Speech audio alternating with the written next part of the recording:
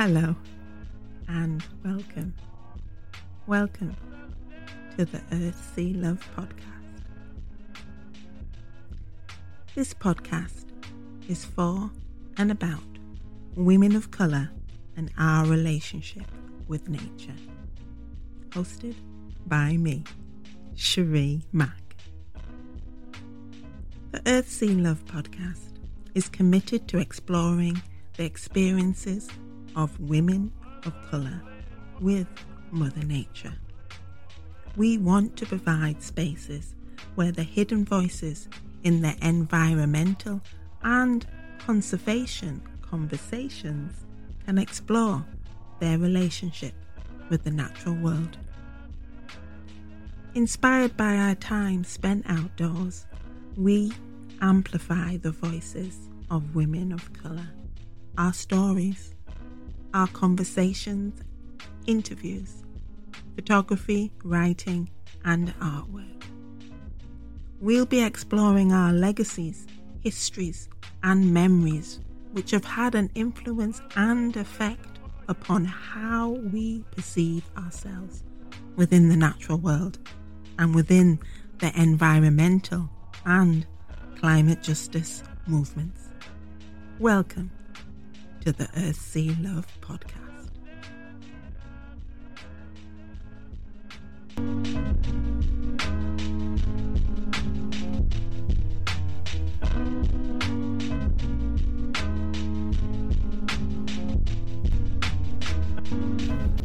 The Earth, Sea, Love podcast has been made possible by the funding from National Lottery Heritage Fund. Thank you. Hello and welcome to the Earth, Sea, Love podcast again. And this episode I share the conversation that I had with Shirley-Anne. Me and Shirley-Anne go back years. We were fellow writers. We were cutting our teeth together in the Northeast region, and I'm so pleased that we've remained friends. But even after being friends for so long, there's still things that I have learnt and found out about Shirley-Anne during this conversation. Shirley-Anne works as a counsellor, and we find out in this episode that probably is her calling. Her calling is to serve other people, to help other people. But there was that one other time in her life when she wanted to be a gardener, and this was news to me, but the joy and the pleasure that Shirley-Anne describes that she gained from nature as a child has stayed with her as she's become older. So we discuss, her profession and how she got into it. We explore her childhood, and we also tap into the mental health benefits of spending time in nature. And it was a really good exercise for me to revisit this conversation that we had in May, I'm ashamed to say. But if you listen to the last episode, you know why this podcast has been a bit silent and a bit in remission, we could say, for the past 2 months. So we have got a little bit of a backlog of episodes that need to come out, that have to come out. And not because, they've been recorded and there's been a promise there, but because they are so damn good that really it's been hurting me in a sense to not share them with you. There's been so much quality jam-packed on my my MacBook here that I haven't been able to share with you, but I take great pleasure now to share them with you. So the plan of action is hopefully, and now that I'm back into the swing of things, it's going to happen, that we'll be releasing a new episode every week for October. So you're going to get this goodness into your inbox, into your ear channels, is that what we call them? Every week for October. Why? Because October is my birthday month. This is my favourite time of year, and what better way to celebrate my next journey around the sun if not sharing these conversations. They are so good, so joyful. We touch upon important issues around how Black women's bodies, women of colour's bodies are treated in society. But if you take a listen, you'll hear there's a lot of laughter and joy in these conversations as we show up for ourselves and each other and Mother Nature. So, without further ado, here's the episode with Shirley-Anne, and enjoy. Bye for now.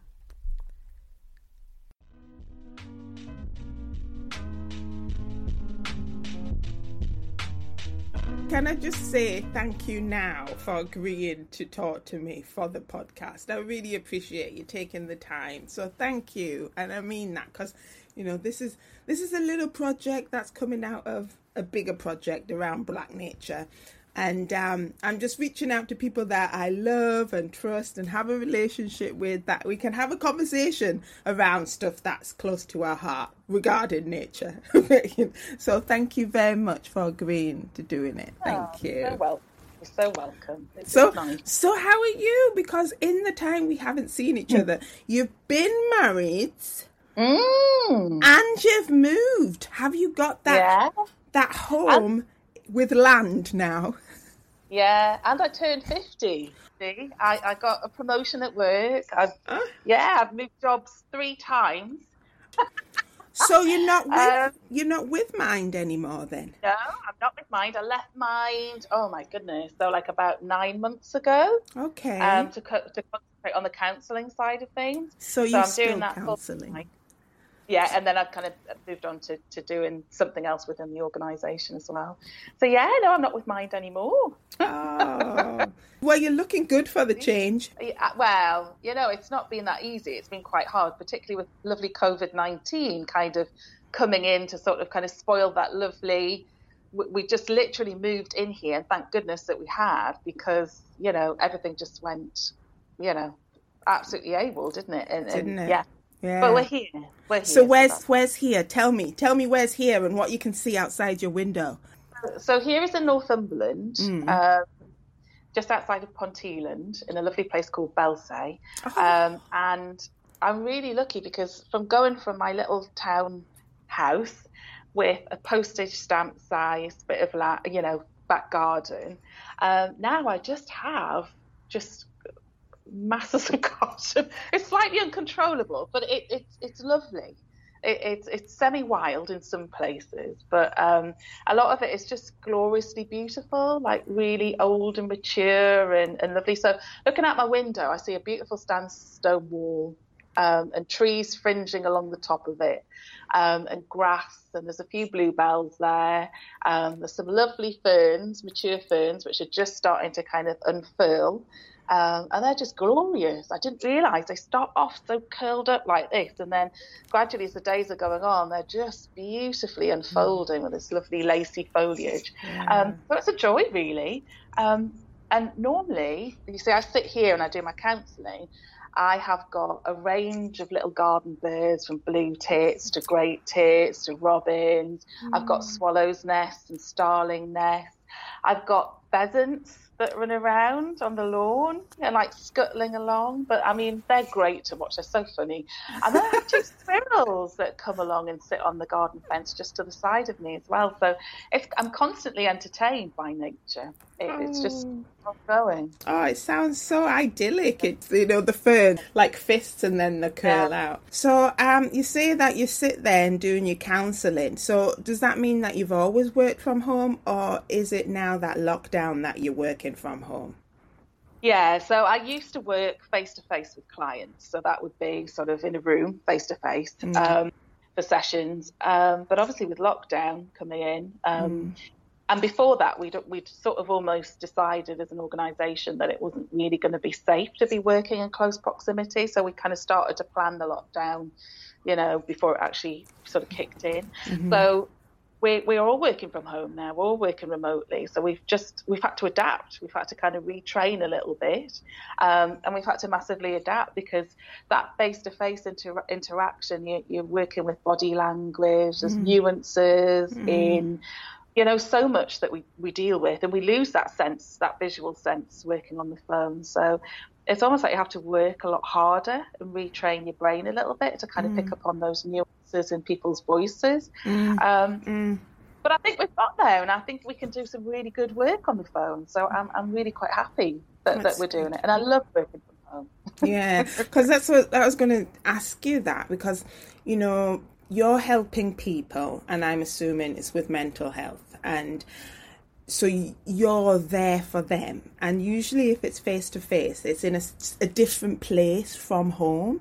So then you're doing it now in your home, and it can, I know you're a professional, but sometimes it can affect you, you know, what you're talking about. So how are you taking care of yourself while you're still doing this really important work in your home? How are you unwinding afterwards? Because, you know, you could use that trip from the office or whatever to home to decompress and get back into a good space, but you can't because you're actually doing it all in your home. So how are you looking after yourself? That's what I want to know. I am. It's a trial and error though, because I think I have been working really hard. Part of me kind of thought, oh, lockdown, working from home, things are tailing off a bit, it would go quiet. But actually I feel I've been working even harder than I normally do in the office kind of thing. So it's been important. I do make sure I have regular breaks. So it's nice to have the garden because partly I'd worked in the centre of Sunderland. So, you know, unless I went and made an effort to walk to a park, which wasn't always possible in the time scale, I would be stuck in the office really. So I'm making an effort to go and sit in the garden and maybe have a walk around the garden. Looking after myself, I think it's a bit of a work in progress. You know, I do my usual things like reading. The garden's new, so it's absolutely brilliant because I can just go out. So I take a little bit of a few strolls around the garden in the morning to kind of get me in the mood. Mark actually has just redone a swing for me. There was a swing in a little kind of cove of the garden, which was all sort of rusted and the wood was all mossed over. And as a child, you couldn't get me off a swing. I was always on a swing. I was outside, hanging upside down from the swing, like 9 in the morning till 9 at night. Mark got this swing and he's made a seat for me. He's repainted it and covered up the rust off. So I go out there and I have a swing on my swing. Oh, that's gorgeous. I love that. It kind of takes me back to kind of reconnect me with being a child, I suppose. It's just, you can't be stressed swinging on a swing. No, not at all. Not at all, yeah. It's just lovely. I admire you because I've always been a case on any rides. I'm sick. So I used to have to go on them like a swing or, you know, even shuggy boats, whatever, with a plastic bag. The kid, you still want to do it, but I had to go on with a plastic bag, so I could be sick into. It's such a simple pleasure. I know, but yeah. So I do admire you, and I can picture you now on your swing, grinning. So that's a lovely image. I love that. Thank you. Yeah, I love that. But I mean, gardening's also been the other saviour because, like I say, we kind of inherited this large plot of land, and a lot of the garden had been sort of left to go to weed for many, many years. So this is kind of, you know, and weeds are weeds, but I kind of see weeds as being beautiful as well. Like Mark's we're not cutting the daisies and we're not getting rid of the buttercup. So we have a kind of bit of a buttercup meadow going on, which is getting higher and higher. Oh, that's And it may beautiful. take over everything, but it's beautiful. Yeah, I'm totally with that, with the idea of weeds. We've just got a concrete yard out there, some potted plants, but what's taken over are the weeds. And I just love them because there's some like crawling ivy sort of weeds, but they've got these lovely pinky purple flowers that come out, and they just come out of the concrete or any crack. Yes. And I just think they're so a good metaphor for resilience and tenacity, and I think, live on. Absolutely. There's no keeping those weeds down, Cherie. They come back no matter what. Exactly. Exactly. It's perfect, really, isn't it, for that resilience? Definitely. Yeah. So how long have you been a counsellor now, and did you get into it because of personal reasons, or have you always, because it is a service, it is a really major service to be there for other people, because you're holding space for people to I don't know, either remember or get back to themselves, to their authentic selves in a way. So what did you feel this was your calling all the time, or partly? I think I've battled with my calling over the years. You know, I wanted to be quite a few things when I was young. Partly one of them, which I was revisiting, thinking about this really, was I wanted to be I wanted to be a gardener. Really? I never knew that. I wanted to be a gardener, and then I kind of moved on and wanted to be all kinds of different things. But a writer was one. But the whole counselling side of things, I think I've always been massively drawn to helping people. I haven't always had the time to be able to do it, but even because I work full time and I was in a retail career, retail management, from sort of leaving school, and there wasn't really the time to kind of focus on that, and I always felt quite empty, and I knew that it wasn't always going to be my career. It was something else out there for me, but I wasn't 100% sure what it was going to be. So when I had kids, I volunteered. I was a community mother, so that meant going out and sort of supporting mums in the community that had suffered postnatal depression like I had, and I found that really rewarding. I took some time to train as a life coach, and I really enjoyed that, and it's sort of develop my own business in that. But part of me was sort of thinking all the time I was doing the life coaching that actually, perhaps these people might benefit from some counselling, actually. And it just made me think more that, this was something that I could do, that I had that empathic sort of nature, and that it just interested me. I just really wanted to help people. It was a huge commitment. It's 5 years training, so the time had to really be right. And as you know, I had a diagnosis of breast cancer at 43, and that was kind of the time my now husband sort of said, look, if this is what you want to do, you do it, just do it. Yes. We've got time, just do it. So that was kind of my thing to do it there, and I've not looked back. It's perfect. It's my perfect fit, really. That's lovely to hear that out of a traumatic time, that you rose up and be able to fulfill your true potential and reach that goal that you had, that for self-fulfillment, but also to be helping other people. Yeah. That's lovely. That is. Thanks. Oh. It's a gardener. Yeah. So I went on to Mind, because I still thought you were still at Mind. Because part of this podcast is that we are talking about our personal experience, but we are trying to promote the idea of nature and its benefits. So on Mind, which was the first thing that popped up when I put in, Google search, mental health benefits of exposure to nature. Yeah. And there was this quote on the Mind website that I'm going to read, and it said, "Nurturing something else into life has really helped my well-being. Gently caring for something helped me learn to care for myself." Yeah.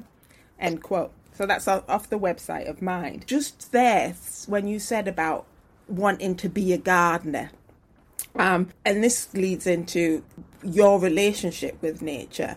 Has it always been a close relationship with nature? I mean, was it in your childhood? I mean, what was it? I mean, at what age did you want to be a gardener, and why did you want to be a gardener? Was it, as the quote said, something nurturing there that you were drawn towards? Yeah, I mean, thinking back, it's always been with me, really, that desire to be close to nature, that getting my hands dirty in soil. I think it started really, both my grandparents were really avid gardeners. So my granny had this roof terrace above a shop that she ran, and it was just amazing, just full of little gems, little plants in pots and a little greenhouse. I was just fascinated by it.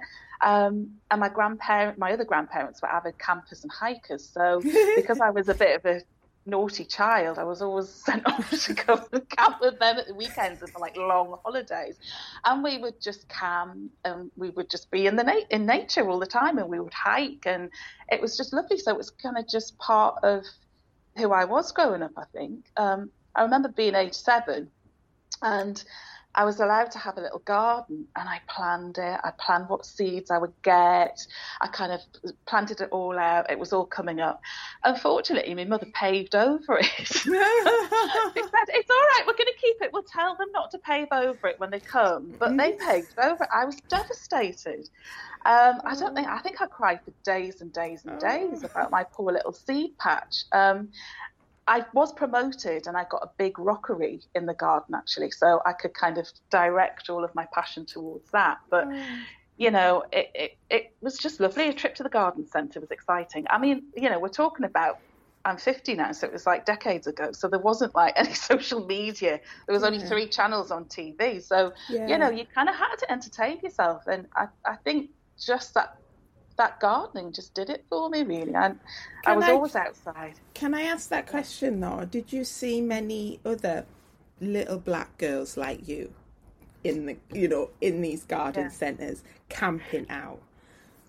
Shirley, in that time there wasn't any other black girls around. Where's this? Yeah. Is this North Shields? Are we in North Shields? We're talking about Whitley Bay. That was kind of where I lived up until I was about 11. So no, there wasn't really any black children around. So apart from my brother, my brother's half West Indian. So yeah, no, there wasn't. I didn't see anybody in the garden centre. So it's not really something that and when we were out hiking, there weren't other black people there either. I mean, really, you're talking about, you know, I went on hunt to sort of connect with my identity and went and lived in London from the age of 16, 17. And there were black people there. It was amazing. I know. That was the same for me. I did the same when I was 19. That's when I went down to do my degree in London. And it was a case. That's when I call it as my time that I got in touch with my black heritage, because we were the only family around that were, you know, coloured, as they called it, for years and miles in Newburn, in our little village. So it was a case of having to go out and hunt for that other side of my identity. Yeah, so I totally relate with that.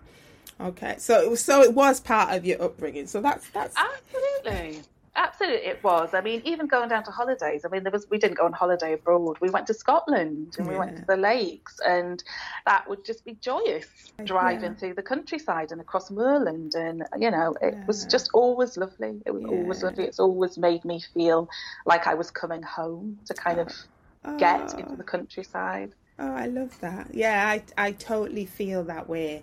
And it's not just a coming, it's a coming home to the land, but it's a coming home to the self. You know, it's that relationship, that connection that we can make with nature. Getting closer actually means that we're getting closer and making that connection with ourselves, and that means also others. You know, yeah. So, do you feel that you've passed it on to your beautiful sons? Well, I don't know, because they're proper town children, really. Yes. They love grass because it's so they love that side of it, and they smell of grass a lot because of, you know. But other than that, I'm not not sure, because we hadn't really had a massive garden. We had a backyard like yourself for most of their sort of youth. And actually moving here has been great. Max has been going for runs in the countryside, down the country lanes. And he stopped and he said, you know, this is just heaven. He's taken pictures and put it on Instagram and stuff. You know, this is the sunset view. And he goes out for like walks and just takes in the nature. So I think something's been missing. I really do. And I think they are enjoying being. My youngest one's not as no, he's a bit like, there's a bit of a bump in that grass and there's a fly there. But the eldest one's really, seems to be embracing it, definitely. Yeah. So what do you think are the mental health benefits then of nature? Have you used it for your mental health? Absolutely. I think I always have, but I think I lost touch with it for quite some time. And I think that actually correlated with, you know, a fall in my mental health. I think actually, you know, I did have a couple of episodes where I had postnatal depression. I would say I've suffered from anxiety most of my life. And I think on and off, you know, some bouts of depression as well. And I think perhaps they have been times where I've not actually been able to connect with nature, you know. And I've always found that, you know, nature has been really healing for me. So when I've reconnected, it's been a part of a healing process. When I was recovering from sort of postnatal depression, go for some really long walks with the dog, I decided I would put my little one into some childcare for a morning, and that would give me some time to be able to get out and do some. I think I was doing mindfulness and breathing techniques back then, but didn't know what it was. And then walking and just taking in the scenery, really. And it really helped. It really, really helped. It brought joy back to my heart, really, I think, where I had really lost touch with that. Yeah. Physical healing as well. So when I got diagnosed with cancer, before I had my op, Mark drove me up to Scotland. I was in a state, you know, I mean, I think you are. I think you just, it's just, you're knocked off your feet. Yeah. You know, I absolutely fell to pieces, really.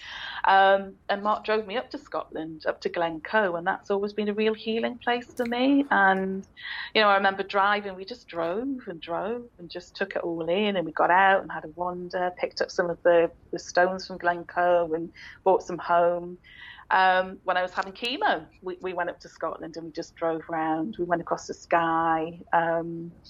And, you know, on the way back, it was pouring with rain. And I remember driving through Glencoe and seeing two rainbows crisscrossing across Glencoe. And it was just absolutely amazing. And it just made me, it healed something in here, I think, definitely. And gave me a lot more strength to kind of carry on and push through everything.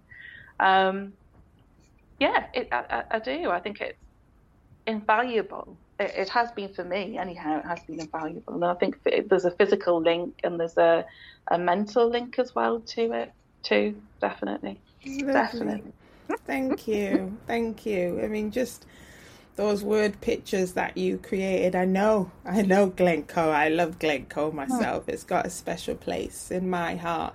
But to have that opportunity to, when you're at your lowest or when you're needing that sustenance, to actually be able to get out there and to gain something back for your heart and your soul and your body and your mind from nature. It is a gift, and it's one that I am daily I'm grateful for. I have a lot of gratitude for, and I do know that I can do it because I've got a car, and I do know that I have certain privileges that allows me to do that, because project that we've been working on, we've been working with women and children who have nothing, you know, who might be in refuges because of domestic violence, and to take them out in a bus and just to walk in the landscape and not ask anything else of them, just to be there.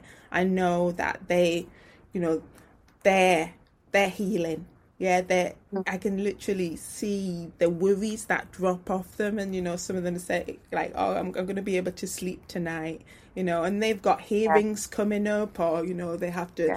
sort out legal stuff. They might be thrown out the country, but to have just that moment in nature and to just be and not to be thinking about anything else, but be present, I can see the benefits of it for them, and yeah.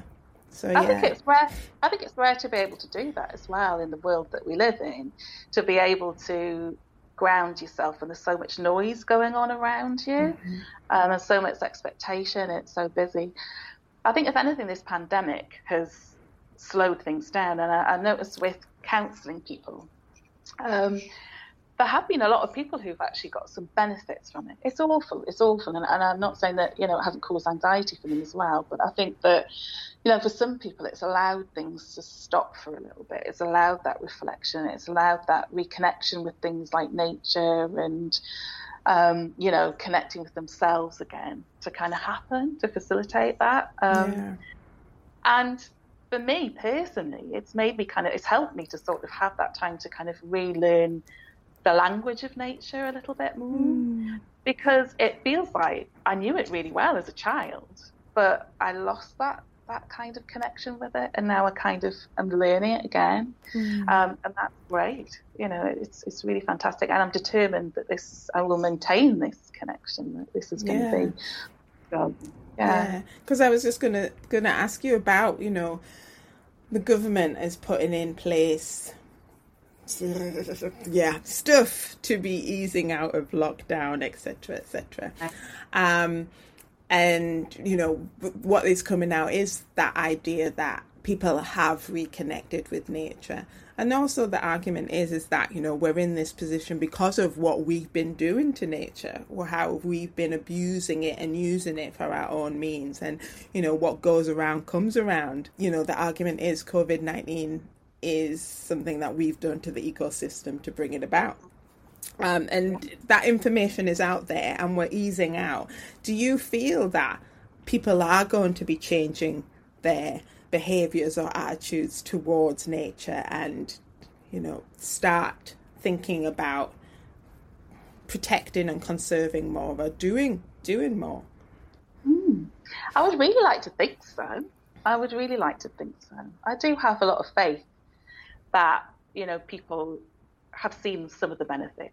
It's not going to be for everyone, is it? I mean, it's not going to be for everyone.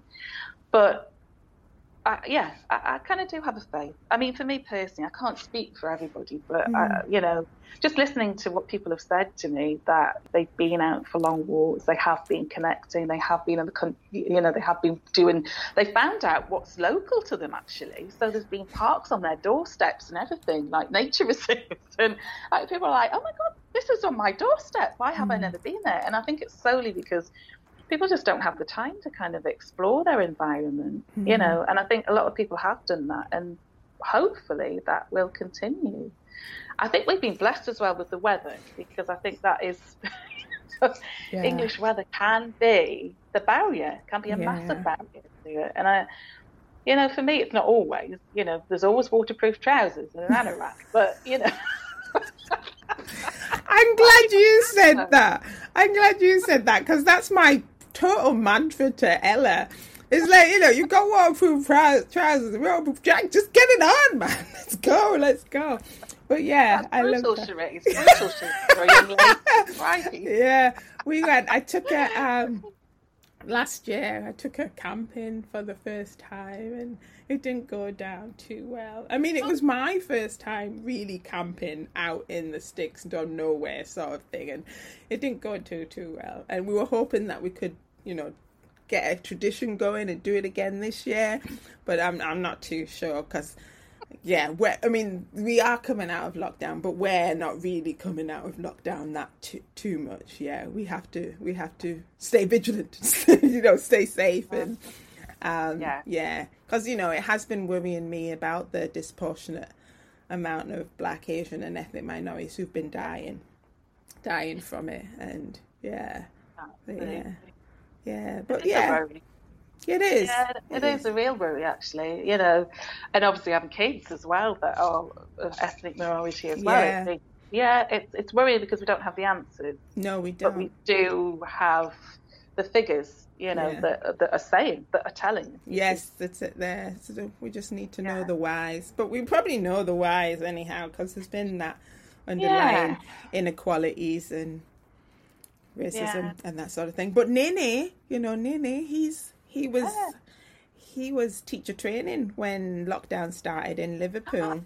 Gosh. Yeah, so but he was part of the going in for, because of the staff was shielding, so he was going in because he's footloose and fancy free, as he calls it, sort of thing. But luckily he got a job before the lockdown, teaching job, his first teaching. Great. So he's going to go down to Birmingham at the beginning of the month to start his new job, and at the end of the month. But he probably won't be in contact with any kids because he's going to be a year 7 tutor and teaching. They won't be back. Yeah, teaching Oh, job. it's been lovely. Thank you kindly. Yeah. It has been lovely.